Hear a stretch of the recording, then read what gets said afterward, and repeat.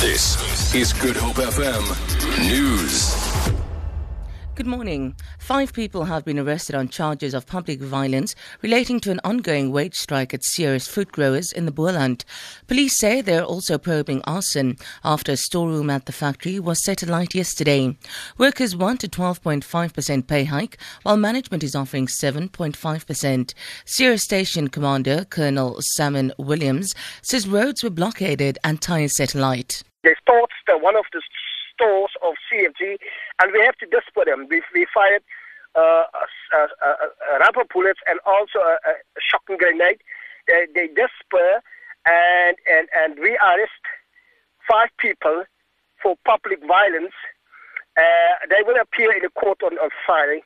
The identity of those people who set the store alight is also known, and we will later on arrest them and also bring them before court. The price of diesel is set to rise substantially next month, while the petrol price will stay virtually unchanged.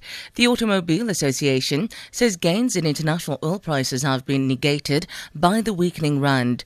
The AA was commenting on unaudited mid-month data released by the Central Energy Fund. It says current data shows that the price of 95 unleaded petrol is set to remain unchanged, while a slight decrease of 7 cents a litre is predicted for 93 unleaded. Diesel consumers are in line for hefty price jumps of up to 50 cents a litre, with the rand weakness accounting for around 2/3 of the hike. Illuminating Paraffin shows a similar picture. SA Rugby Union President Oregon Hoskins says public talks around transformation in the sport in the run-up to the World Cup have been a wake-up call that more needs to be done.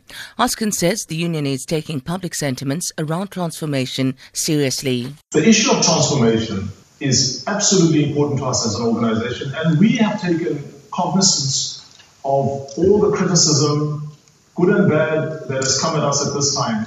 And as an organisation, I want to assure the nation that we are taking it very, very seriously, and it is our intention to actually treat this as the biggest wake-up call for South African rugby. Presidential Guard members loyal to former Burkina Faso President Blaise Compaoré have detained President Michael Kafando and his cabinet.